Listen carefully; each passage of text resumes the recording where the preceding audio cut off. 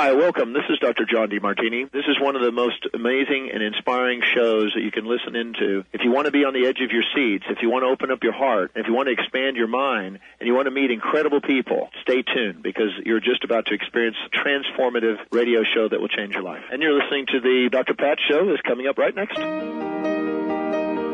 Welcome to the Dr. Pat Show. Talk radio to thrive by. Powerful, inspiring, and coming to you live, bringing you stories of people like you and me, busting through and living life full out. Get ready to dare to wonder what your life would be like if you knew you could not fail.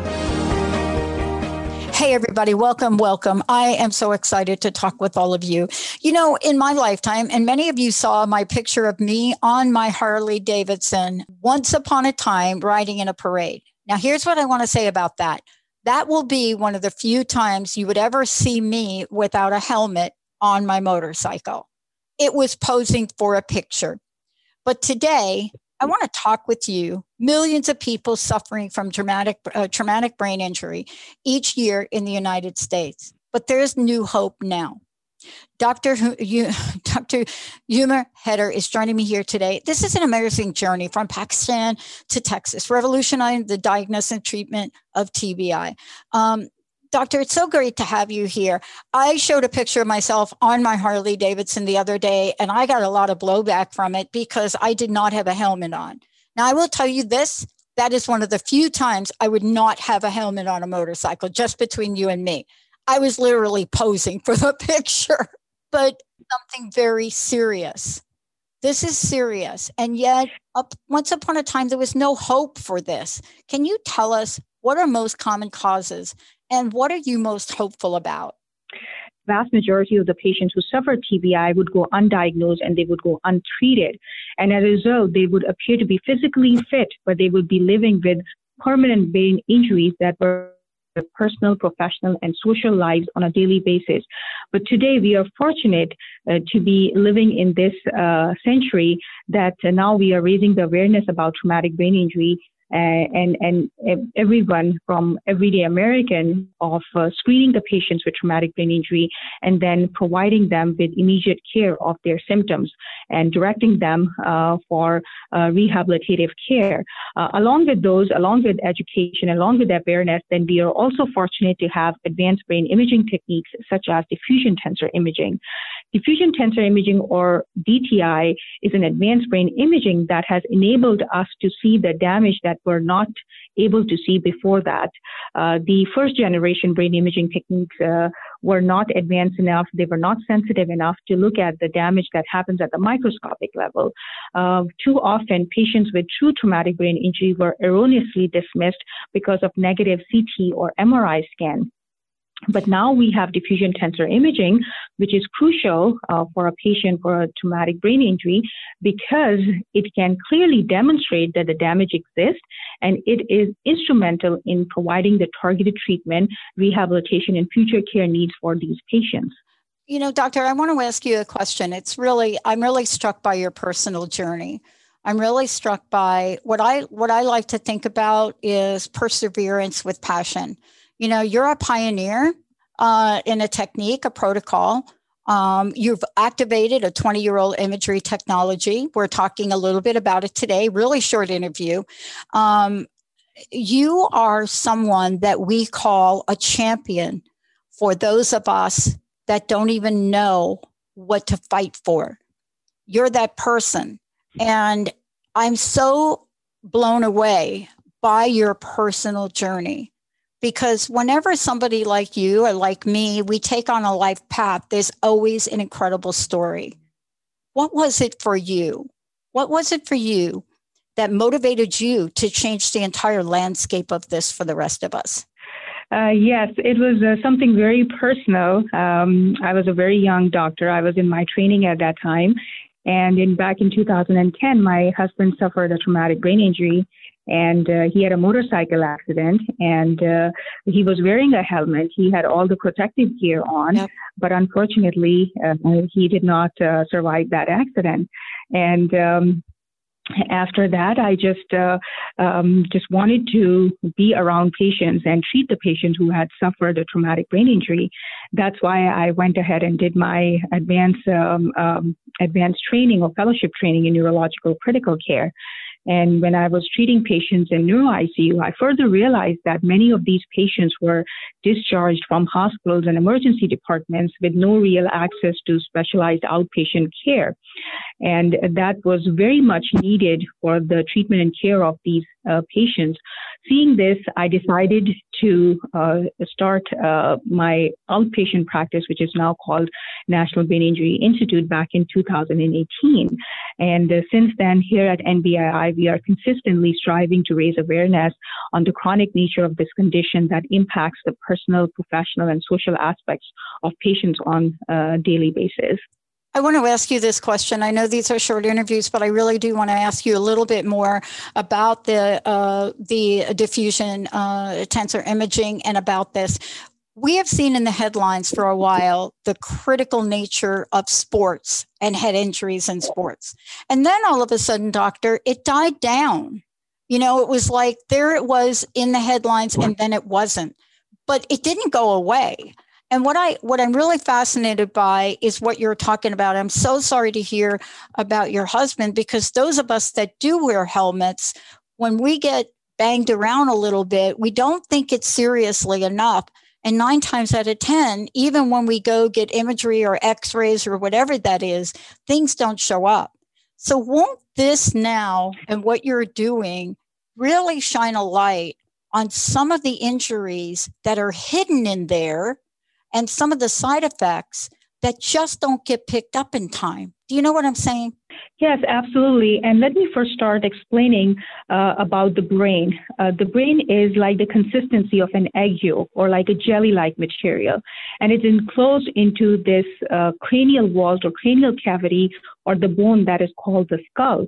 So if any time the brain, which is a jelly-like material, it is thrown around or have jarring forces, or violent jolting of the brain inside the skull, there will be damage to the millions of neurons. There will be tearing and sharing of the millions and neurons and axons of the brain cells, and there will be also soft tissue damage to the brain cells.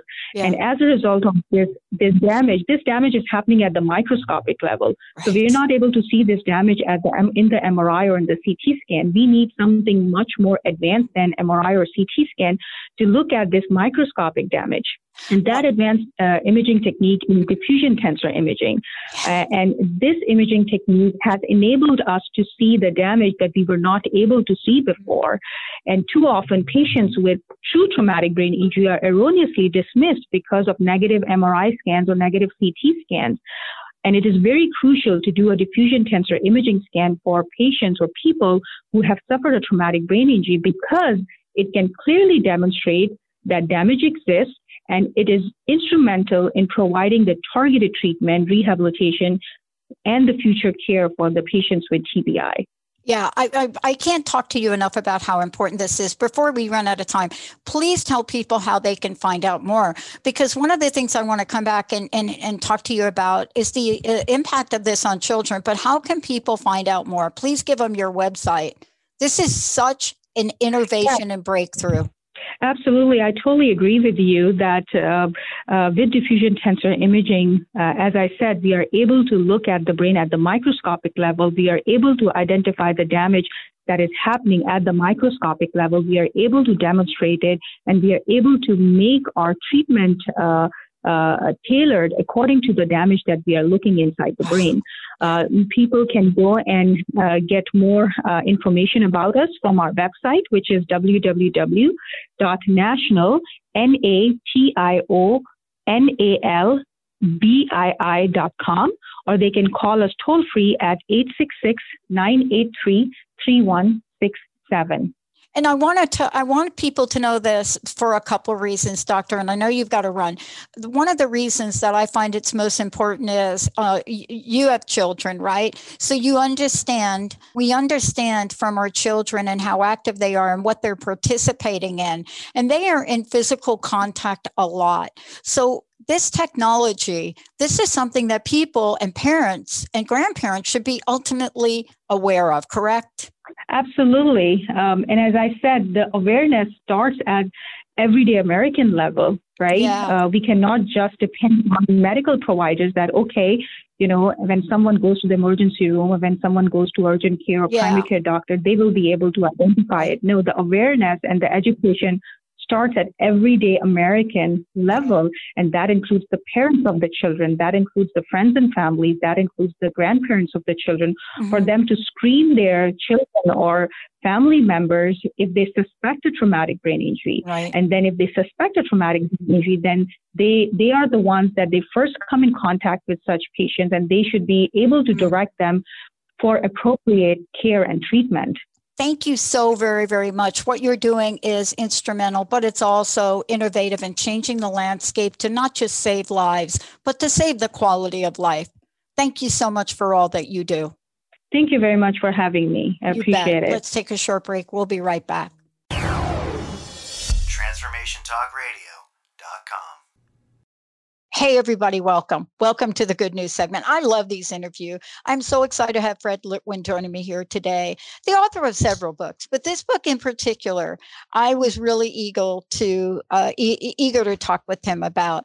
All of us that have grown up in different parts of the 60s, and even if you haven't, you have had parents that talk about President John F. Kennedy. You've heard and seen movies everywhere. Every kind of theory about what happened, what didn't happen, where it happened, who it happened to.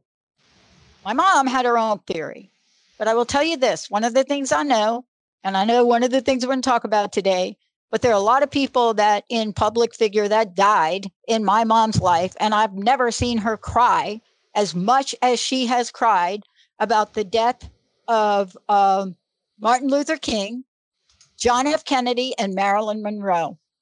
But what is it about what we don't know that still haunts us?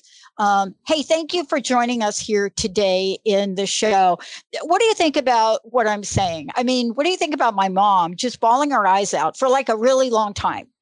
And is it because we don't know? Well, first off, John F. Kennedy was young. He was an incredible, charismatic president who gave people a lot of hope. And so his assassination affected people greatly around the world. Fred, so I want to ask why you're go ahead. I want to ask you this question, Fred. I mean, underneath someone like you and someone like me, we love to do our research. Underneath there, something touched your heart to say, I need to investigate this. I need to talk about this. And more importantly, I really want to write about it. What got your attention? It was when the Zapruder film was played on national television on the Geraldo Rivera show in 1975. And when I saw the Zapruder film and the fact that JFK's head goes back and to the left with the fatal headshot, it convinced me back then that there was a conspiracy. And it set me into motion to research exactly what had happened, and that was a long time ago. That was over 40 years ago. Yeah, but just like many of us, we were struck by that image. That will be forever embedded. And off you went on this journey, right? I'm sorry, what? And off you went on this journey. Yeah, I went off this journey, and I basically spent 45 years of looking for the truth, and after many, many years, finally realizing that Oswald was the lone gunman, did it by himself. I wrote my first book on the case 3 years ago, and now my second book is on Jim Garrison, who is the DA who prosecuted Clay Shaw in the movie JFK. You know, isn't it interesting what we can do with an event in our history, in our lives, and left up to our own device about what we want to believe, we will create a theory around it.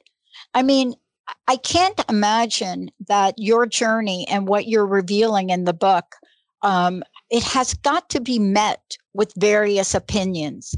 What is it that you find people want to believe? And how does your book, your discovery, say, wait a minute, there's some real data here? People can use the JFK assassination as sort of the Rosetta Stone to explain any political viewpoint you want. If you want to blame the CIA, you can use the JFK assassination as your tool into explaining why the CIA is what it is. If you want to blame the military-industrial complex, if you want to blame Castro, if you want to blame the Russians, whoever you want to blame, whatever your pet political theory, you can use the JFK assassination to buttress your viewpoint. And the problem, so many people don't like my books, is I'm saying there's no conspiracy. All of you are wrong. Lee Harvey Oswald did it by himself. You'll have to deal with it. So how do people find out, first of all, where your book is, how to get your book? Because you've put a lot of time and energy into this, and also how to find out more about you, Fred. Just go to my website, www.onthetrailofdelusion.com, all one word, and you'll find reviews, where to buy my book. I have a daily blog with a lot of additional information that's not in my book. All there. It's a great website, on thetrailofdelusion.com. I want to talk to you about one of the highlights in the book that I flagged that I really looked at. You know, my dad, as many dads, grew up with the Russian factor. And what do I mean by that? Growing up where we thought communism was going to take over the world, your parents build bunkers in their house. Even today, we still have that factor in our society. We're still looking for what role they play. But you also talk about this in your book. You talk about Russian misinformation. I think we think about it happening now, but I don't think we realize that, wait a minute, did it happen back then? And it did. And Russian misinformation, there were like at least 3 different operations the Russians perpetrated to make the American population believe that the CIA was behind the assassination. In my current book, I detail the operation where they planted stories in an Italian communist newspaper after Clay Shaw was arrested to blame the CIA and to make it sound like Clay Shaw was a CIA operative. It was all false, and that story traveled from the communist press into the mainstream press in the United States and Canada. I, too, was struck by the many movies. I definitely was struck by the Oliver Stone movie. I was also really struck by the fact that, especially coming from where I come from, a survivor of Stonewall out of the Village, I was struck by the whole Clay Shaw character, a gay man. And I'm just like, how did that even get in the film? I mean, what the heck was that about? To this day, I don't understand it, but I think your book shines some light on this. It's a very sad thing. Clay Shaw was a World War II hero. He was a great man in New Orleans, widely admired. And unfortunately, Jim Garrison accused him of conspiring to kill Kennedy and ruined his life. And what makes it worse is that Oliver Stone made Clay Shaw the villain in his movie JFK. It's absolutely despicable what they did to Clay Shaw. I was struck by that probably more than most. You know, I talked to my friends about it and I said, my God, this is homophobia at its, homophobia at its finest, homophobia as the worst effect on our society. And I'm really struck by how quickly in this particular scenario, and by the way, this is one scenario. I believe this goes on all the time, but I was struck by how quickly we can damage an individual's life. And yet, on the other hand, let those that are really guilty of something really slip by. You know, what is your hope for your book? Because it's a fascinating read, but also you really try to right some wrongs. And thank you for doing that. Well, Jim Garrison ruined a lot of people's lives, and it shows the problem of having any public official, but a district attorney who is a conspiracy theorist is just a disaster waiting to happen. Any public official who is a conspiracy theorist you're going to have trouble, as we well know. And so I just think that, and unfortunately in this case, there was homophobia right at the center of the case, all the way through it. They're looking at they went through the gay community like crazy, looking for informants, conspirators. People were scared of Garrison's investigators because they knew that the slightest visit could implicate them in something, and they could lose their job. I mean, it's just horrific. It was a reign of terror in New Orleans for the gay community. And, that's the side of this debacle that nobody really wants to talk about. And I want to ask you this question, and I just want to make this last point on this. This happens over and over and over and over in history to the gay community, just like it happens over and over and over and over again to the people of color communities. But there's no coming back from something like this. When you're targeted, when you're talked to, there are things that happen that totally ruin you. Are we still having repercussions from this investigation, from the Jim Garrison era, so to speak?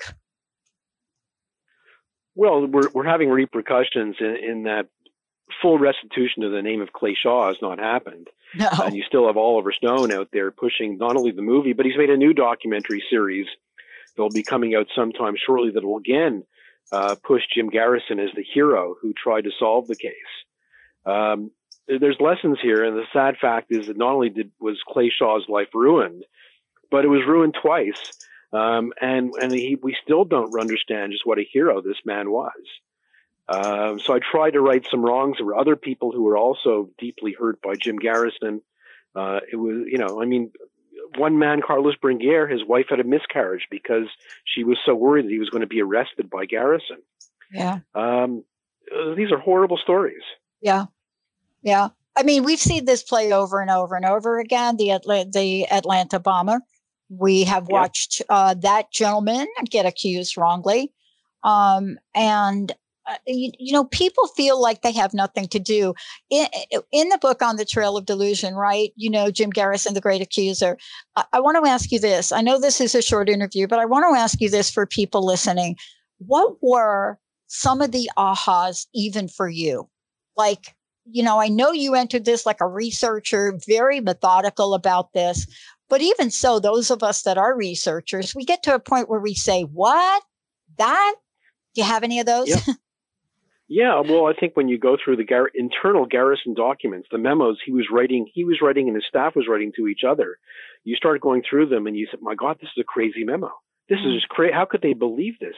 Memo after memo of sheer nonsense, of craziness.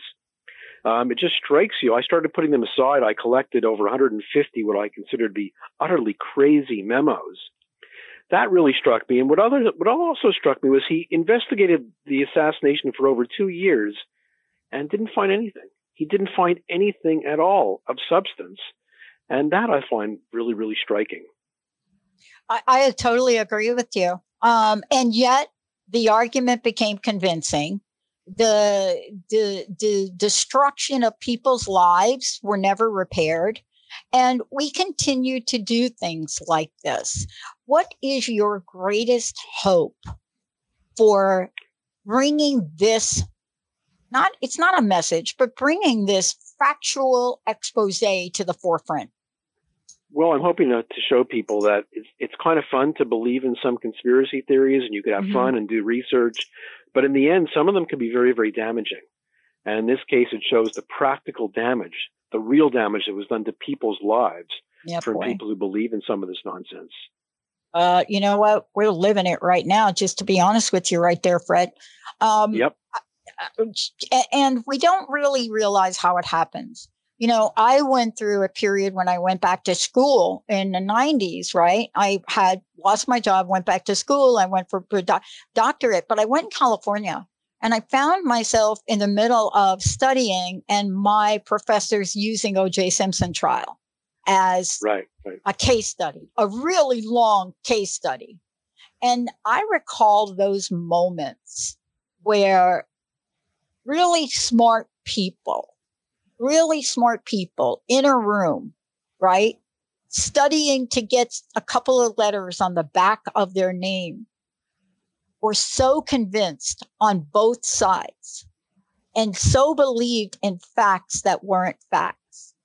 What is your message, Fred, for us in search of the truth? Well, my message is, look, really do deep research and really use reason, logic. Does it make sense what you believe in? Does this fit the facts? Is this the simplest explanation? Occam's razor, very, very important. We have to get back to understanding logic and reason so we can combat some of these extreme conspiracy claims and make sure people don't go through rabbit holes and lose their better part of their lives investigating nonsense.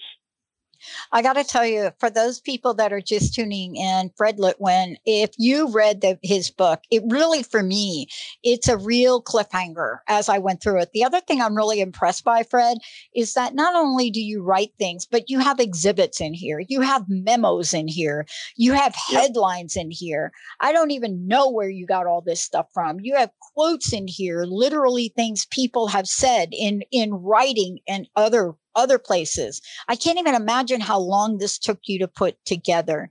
What's next? What's going to come next from Fred Litwin? People should go to my website, www.onthetrailofdelusion.com, all one word, and you could find details of how to buy my book, my daily blog, which has a lot more information that's in my book, pictures, you name it, it's all on my blog. It's all there, www.onthetrailofdelusion.com. And I got to tell you, out of all the books I've gotten, I've never seen a book come across my desk that had as many detailed sources and resources as you've put together in this. Fred, what's your personal message? What do you want to leave us with today? Well, I want everybody to take the message that don't go down that route. Don't get obsessed with conspiracy theory. That life is beautiful. There's lots of great things to do. Play the guitar, learn a language, do something constructive. Don't spend your time researching 9/11 conspiracy theories.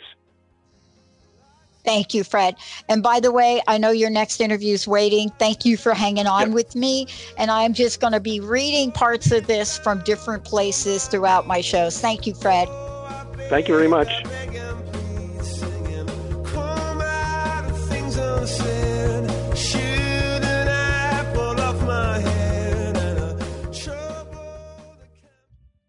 Are you ready to become toxic person proof?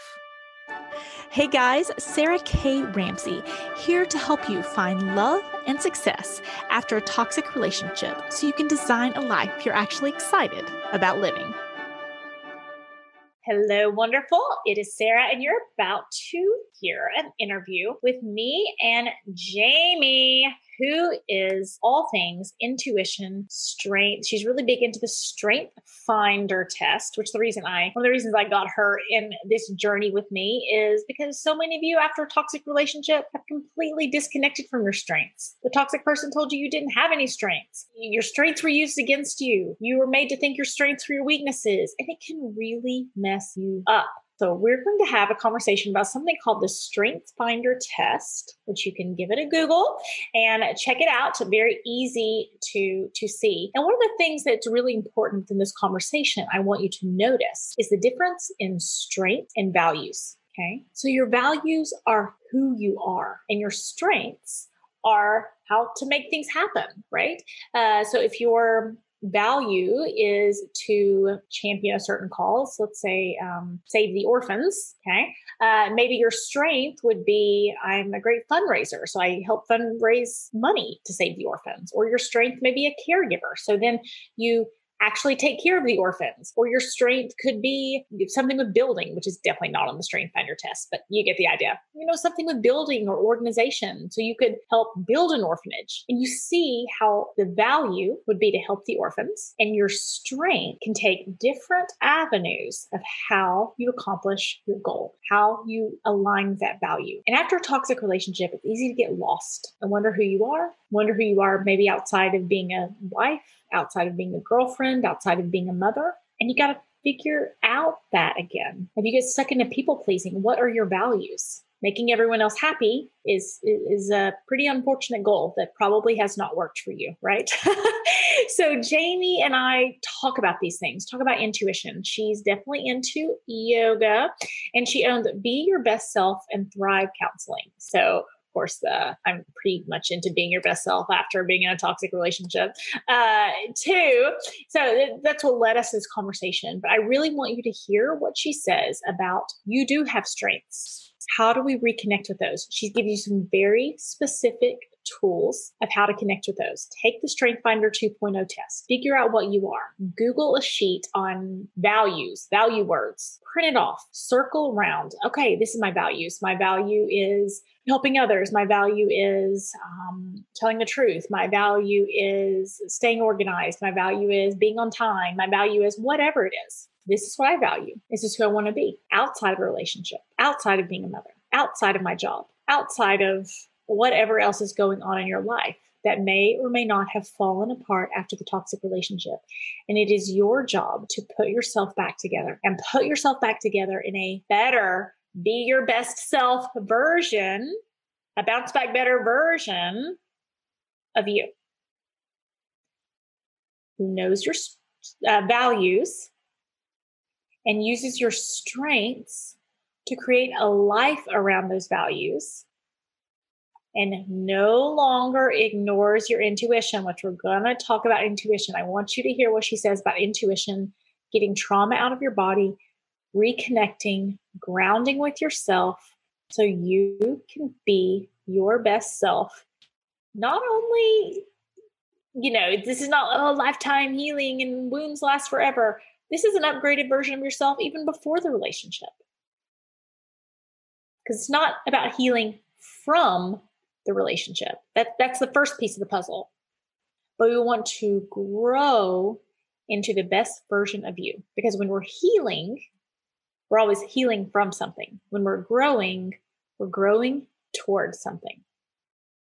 Hope you enjoy it. Hello, wonderful. It is Sarah K. Ramsey, and I'm here with Jamie Molnar. Say hello, Jamie. Hi, everyone.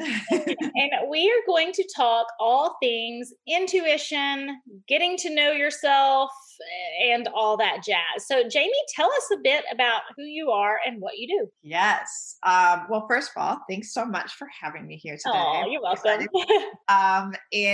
So I am a licensed psychotherapist. I'm also a registered yoga teacher and a Gallup certified Strengths Finder coach. And so I am just very passionate about mind, body, spirit living, mental well-being, just finding your passion and purpose in life and living in a way that feels authentic and real and honest and purposeful. And so I have two businesses. I have a group counseling practice in Florida, in St. Pete, Florida, where we specialize in mind, body, spirit approaches to mental health. And so we provide services to individuals, teens, couples, and families, both online and in person to anyone in Florida. And then my other business is online, where I provide consulting, mentorship, and coaching. And there I really focus on helping healers, empaths, and highly sensitive people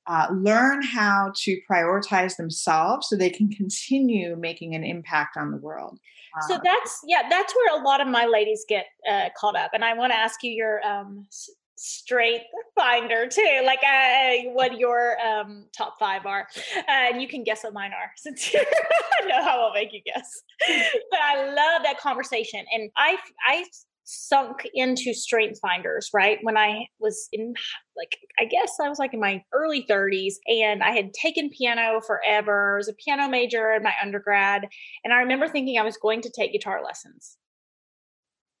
And then there was a quote that came across right before I get into Strength Finders, and it said, we talk about working on our weaknesses, and there's some components to that. Right. But people don't pay you for your weaknesses. They pay you for your strengths. Interesting. And I decided not to take guitar lessons and take piano lessons again, even though I'd had 25 years of piano lessons, right? And that is a big piece. And when I talk to my ladies, talking about your strengths being used against you. Right. And how to use those strengths to launch you forward. And yes. Going, right? So I didn't even know that about you, about the Strength Finder thing. So that's even my intuition was picking up on you being the lady to talk to for my ladies. Love it. Exactly. So what is your, what are a couple of your high strengths on the Strength Finder? So because I'm a coach, I'm really passionate about the StrengthsFinder test and positive. Oh yeah, I love it. Psychology. Yeah. And so we have this process called name it, claim it, and aim it. And so naming it is when you take the test and you kind of learn your strengths. Claiming it is when you really own what your strengths are. And then aiming it is when you learn how to master them to really move forward in your life. And so part of claiming it for me is having my strengths in my email profile and, just kind of available all the time. So my top 5 strengths are individualization, competition, harmony, restorative, and futuristic, in that order. And so I feel like I really identify with that. When I took the test, I was like, yes, that is me. And so those are my strengths. And I think it's just a great test for people that are wanting to learn how to harness the power of their raw talent and funnel that into really productive ways. So what happens, and in so many women's lives, is that it's like, where do I go from here? What do I do? What are my strengths? How do I leverage them? What should I do next? Right. And it becomes this like ping pong back and forth in our minds. Right. Right. And when you come across a woman or a man, right, who is going through that, what is your advice to them? So someone that is, trying to figure out, who they are and their strengths and that kind of thing. Yeah. I mean, what do you go? Where do you go from here? What do you do? Yeah. Yeah. So when someone is kind of trying to figure out their life path, their purpose, and, who they are, what are their talents, right? They're kind of like, what do I do? I don't even know. I like to talk about coming back to your core values, coming back to your holistic vision for your life, really starting to come back to the foundational pieces, tools that will help you establish those things and name those things for yourself.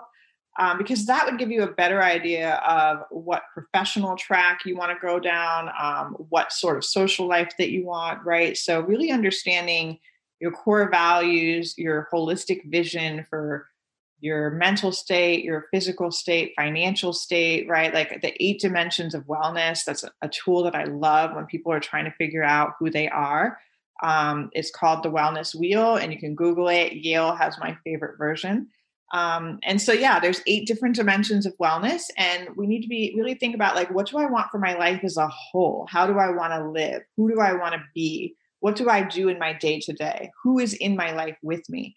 And that gives that like foundational vision, then gives us an idea of what those individual, more specific action steps we need to take to get there. That very much aligns with in my Wondrous Woman program, we talk about designing a life you're excited about living.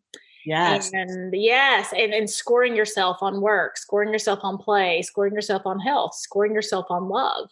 And then imagining, well, what do you want? Where do you want to go? So, and I love what you talked about, going back to your core values. Yes. Okay. And I would love for you to use me as an example, if you might, because I'll tell you my strength finders, and then you can maybe like, if I was your client, like what you would tell me about my core values or what I needed to go from here. Would that be okay? Yeah, totally. Okay. So interestingly enough, is it activator? Is that one? Yeah. Okay. That was not even anywhere on my spectrum before I began this work. Okay. But now I get women out of indecision into action. So it crept up and is now my number 1, but it did not start out that way because I was not an action taker. I had to learn to become an action taker, and now it aligns everything that I do. So woo in communication, input, and I can't remember my 5th one. Input, I was surprised, but I collect information. I have a master's degree in research, right? So I collect information. Oh yeah. It may have been individualization, maybe. Interesting. I can't remember. Yeah, maybe. I can't remember my 5th one. So you can go my top 4. That should be enough info. So if I come to you and I know I'm a good communicator, I know I care about other people, I know I like to collect information And I know that I like to win others over. Yes. And get active in my life. How would you align that to me, helping me figure out who I am, my core values, where to go from here? So it's interesting. So like for me, there are two different tools that help you get to a place of purpose and passion, right? So your strengths are understanding your raw talent. So the 34 strengths that we have, there's actually grouped several different talents that are like, say, woo, right? Like you win others over. There's several different kind of raw talents that fall under that woo, but it's been categorized as woo. So learning, your top 5 strengths gives you an idea of like what the raw talent is that you have. And then you can start looking at ways to channel that or use that to achieve the goals that you have for yourself. The core values are more about that internal driving, like light, right? Like that light inside that you always come back to, that is guiding every step that you take in your life, that is reminding you of who you are and what you're working towards. So when you have to make a decision about something, you come back to that core value and say, does this align or does it not, right? And if it doesn't, then I remove that from my life or I don't do that. So they're two different tools, but both tools help us get where we want to go. So how do you help someone figure out that core value, who they are?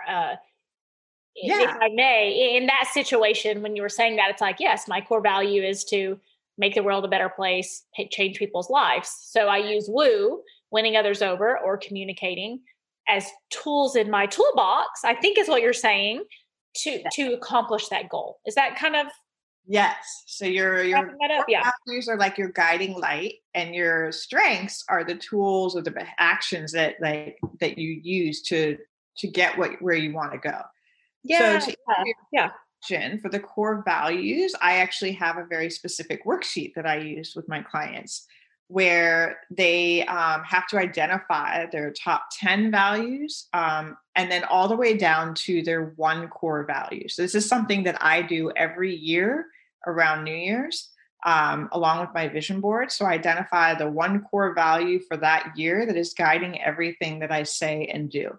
So that word is always with me. I always know that energy. I'm always paying attention to that. And then my strengths are things that I'm aware of in my interactions and the actions that I take. Like, am I using, my individualization in a way that aligns with my values? Am I using it to get to goals that align with my value? Right. So it's a specific worksheet that I use to help folks do that. So is it basically just like, for someone listening, it's like, okay, do I just list out the 10 things that are important to me and then circle the most important one? Or... Yeah. So I would recommend, so there's a lot of different tools on the website that people, on Google that you can look up. There's like sheets, with just lists of words that are core values. And so I would recommend checking out something like that, Googling that, finding a list of words, and then circling, 10 to 20 of them, and then honing in on what feels maybe the most aligned for you that year. Okay. I feel like mine is growth. And it's always growth. I'm like a growth junkie a bit, but as a life coach, it aligns well. But yeah, I love that. I love that idea, and just kind of what stands out to you the most. So how does intuition, because I know you do a lot of work with that too. I don't mean to get way off topic, but it's all aligned, right? And so talk to us how intuition and knowing yourself. Let's enter the word intuition into our conversation as we talk about knowing ourselves a bit more.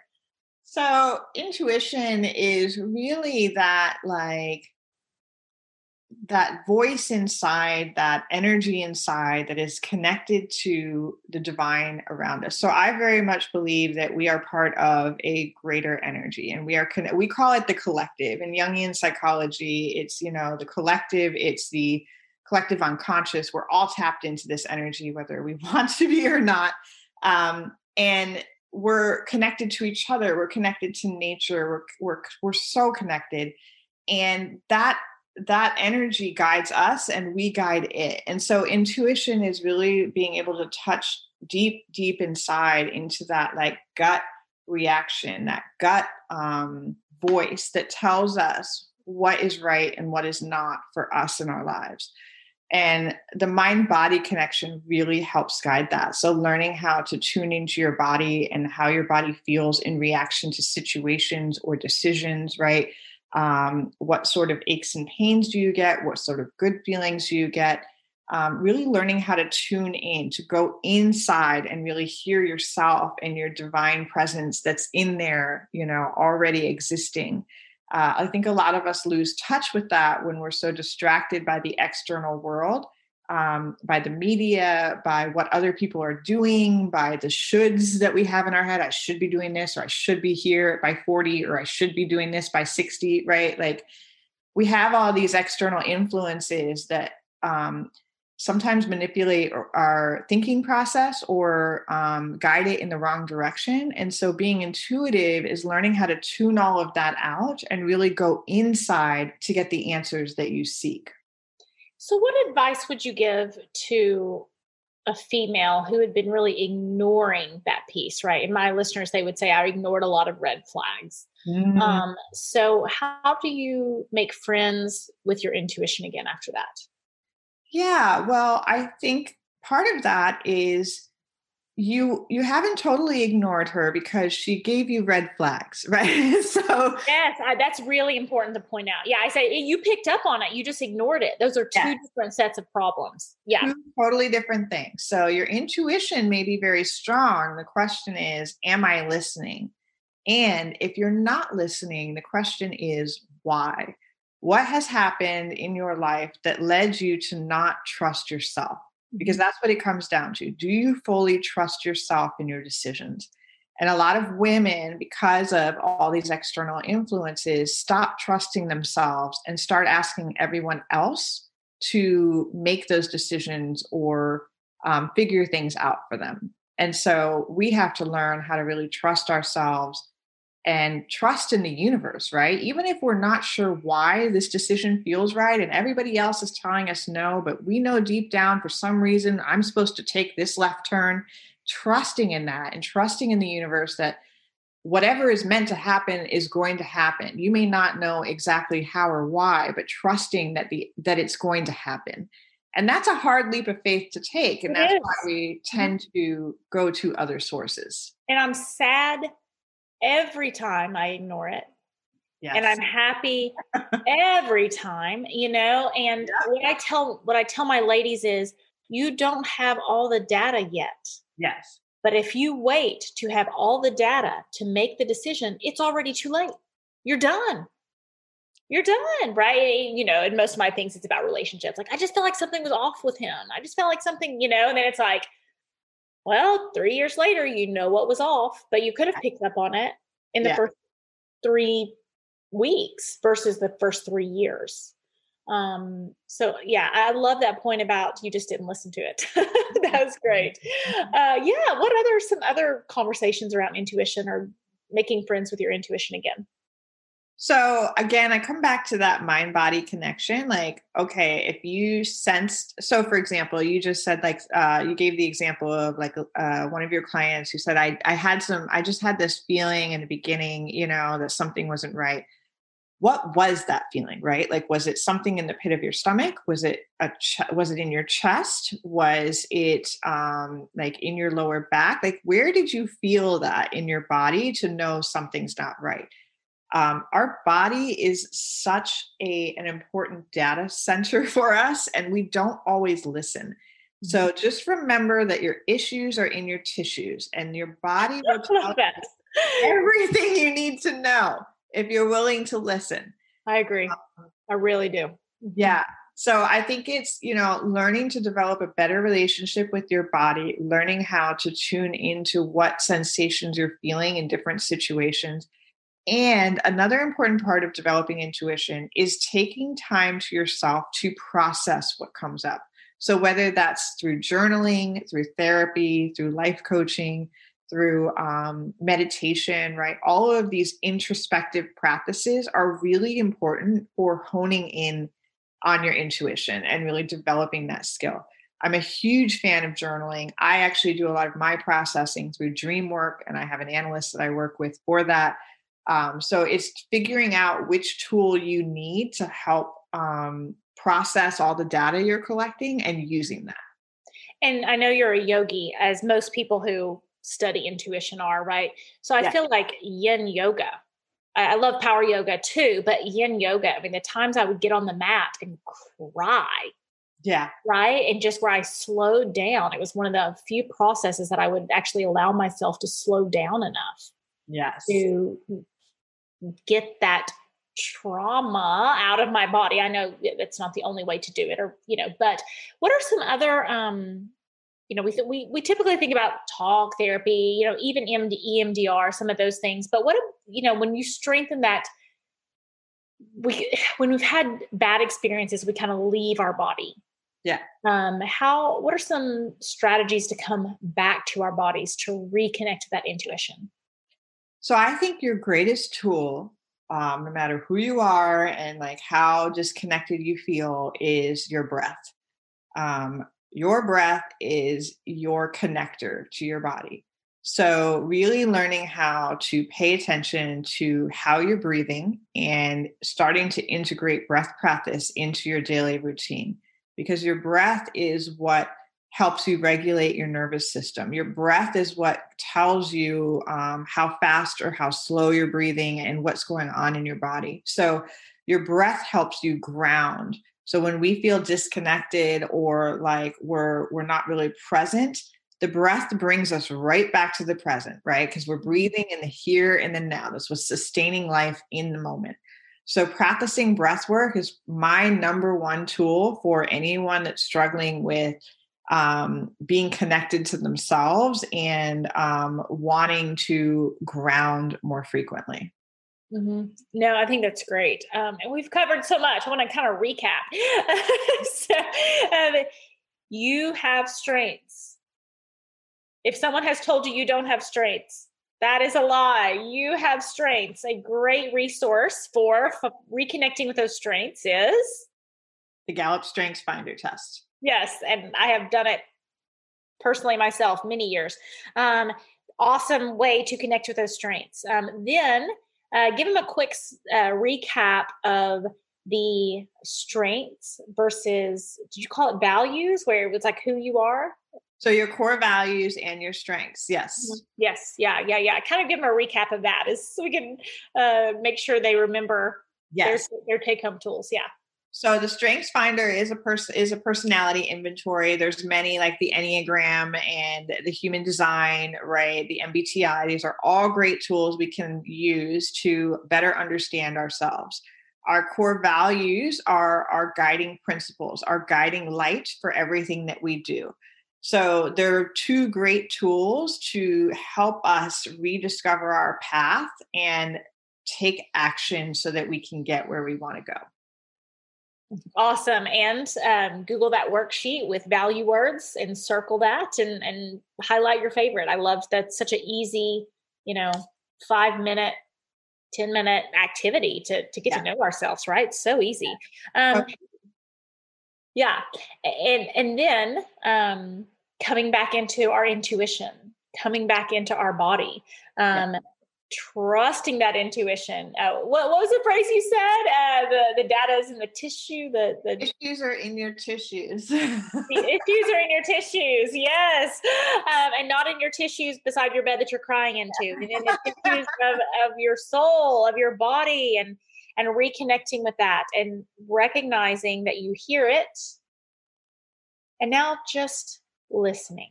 Right. Yeah. You've already heard it. Now we just have to listen to it. Any last minute things to last minute message?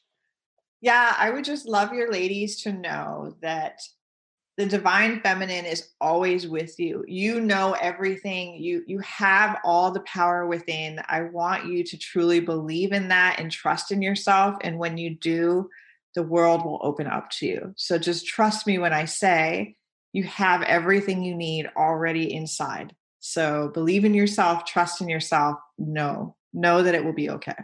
And did you, like, even when I asked her about how to get rid of trauma. She didn't say electric shock therapy. She said, come back to the breath. Right? I mean, that's such a great example of it's already in you. Yes. Right? Coming back to you, coming back to your breath and not letting anyone talk you out of who you are and who you should be. Thank you so much, Jamie. Thanks for coming and chatting intuition. Yes. Thank you so much for having me. And I hope everyone found value in what I shared today. And I'm happy to always, of course, answer questions. If anyone has any, feel free to reach out to me anytime. Awesome. And I'll post your info in the show notes. Awesome. Awesome. Have a great day. Thank you. Hello, wonderful. This is Sarah, and I hope you enjoyed today's podcast. I know that there was something that you can take away to help you get past the past, get real about the present, or get serious about your future. And if I did my job, then hopefully it will help you with all three. If you are not in my Facebook group, Finding Love and Success After a Toxic Relationship, then consider this your personal invitation from me. I'm there live, there's tons of support, and most importantly, tons more information to help you on your journey to become toxic person proof.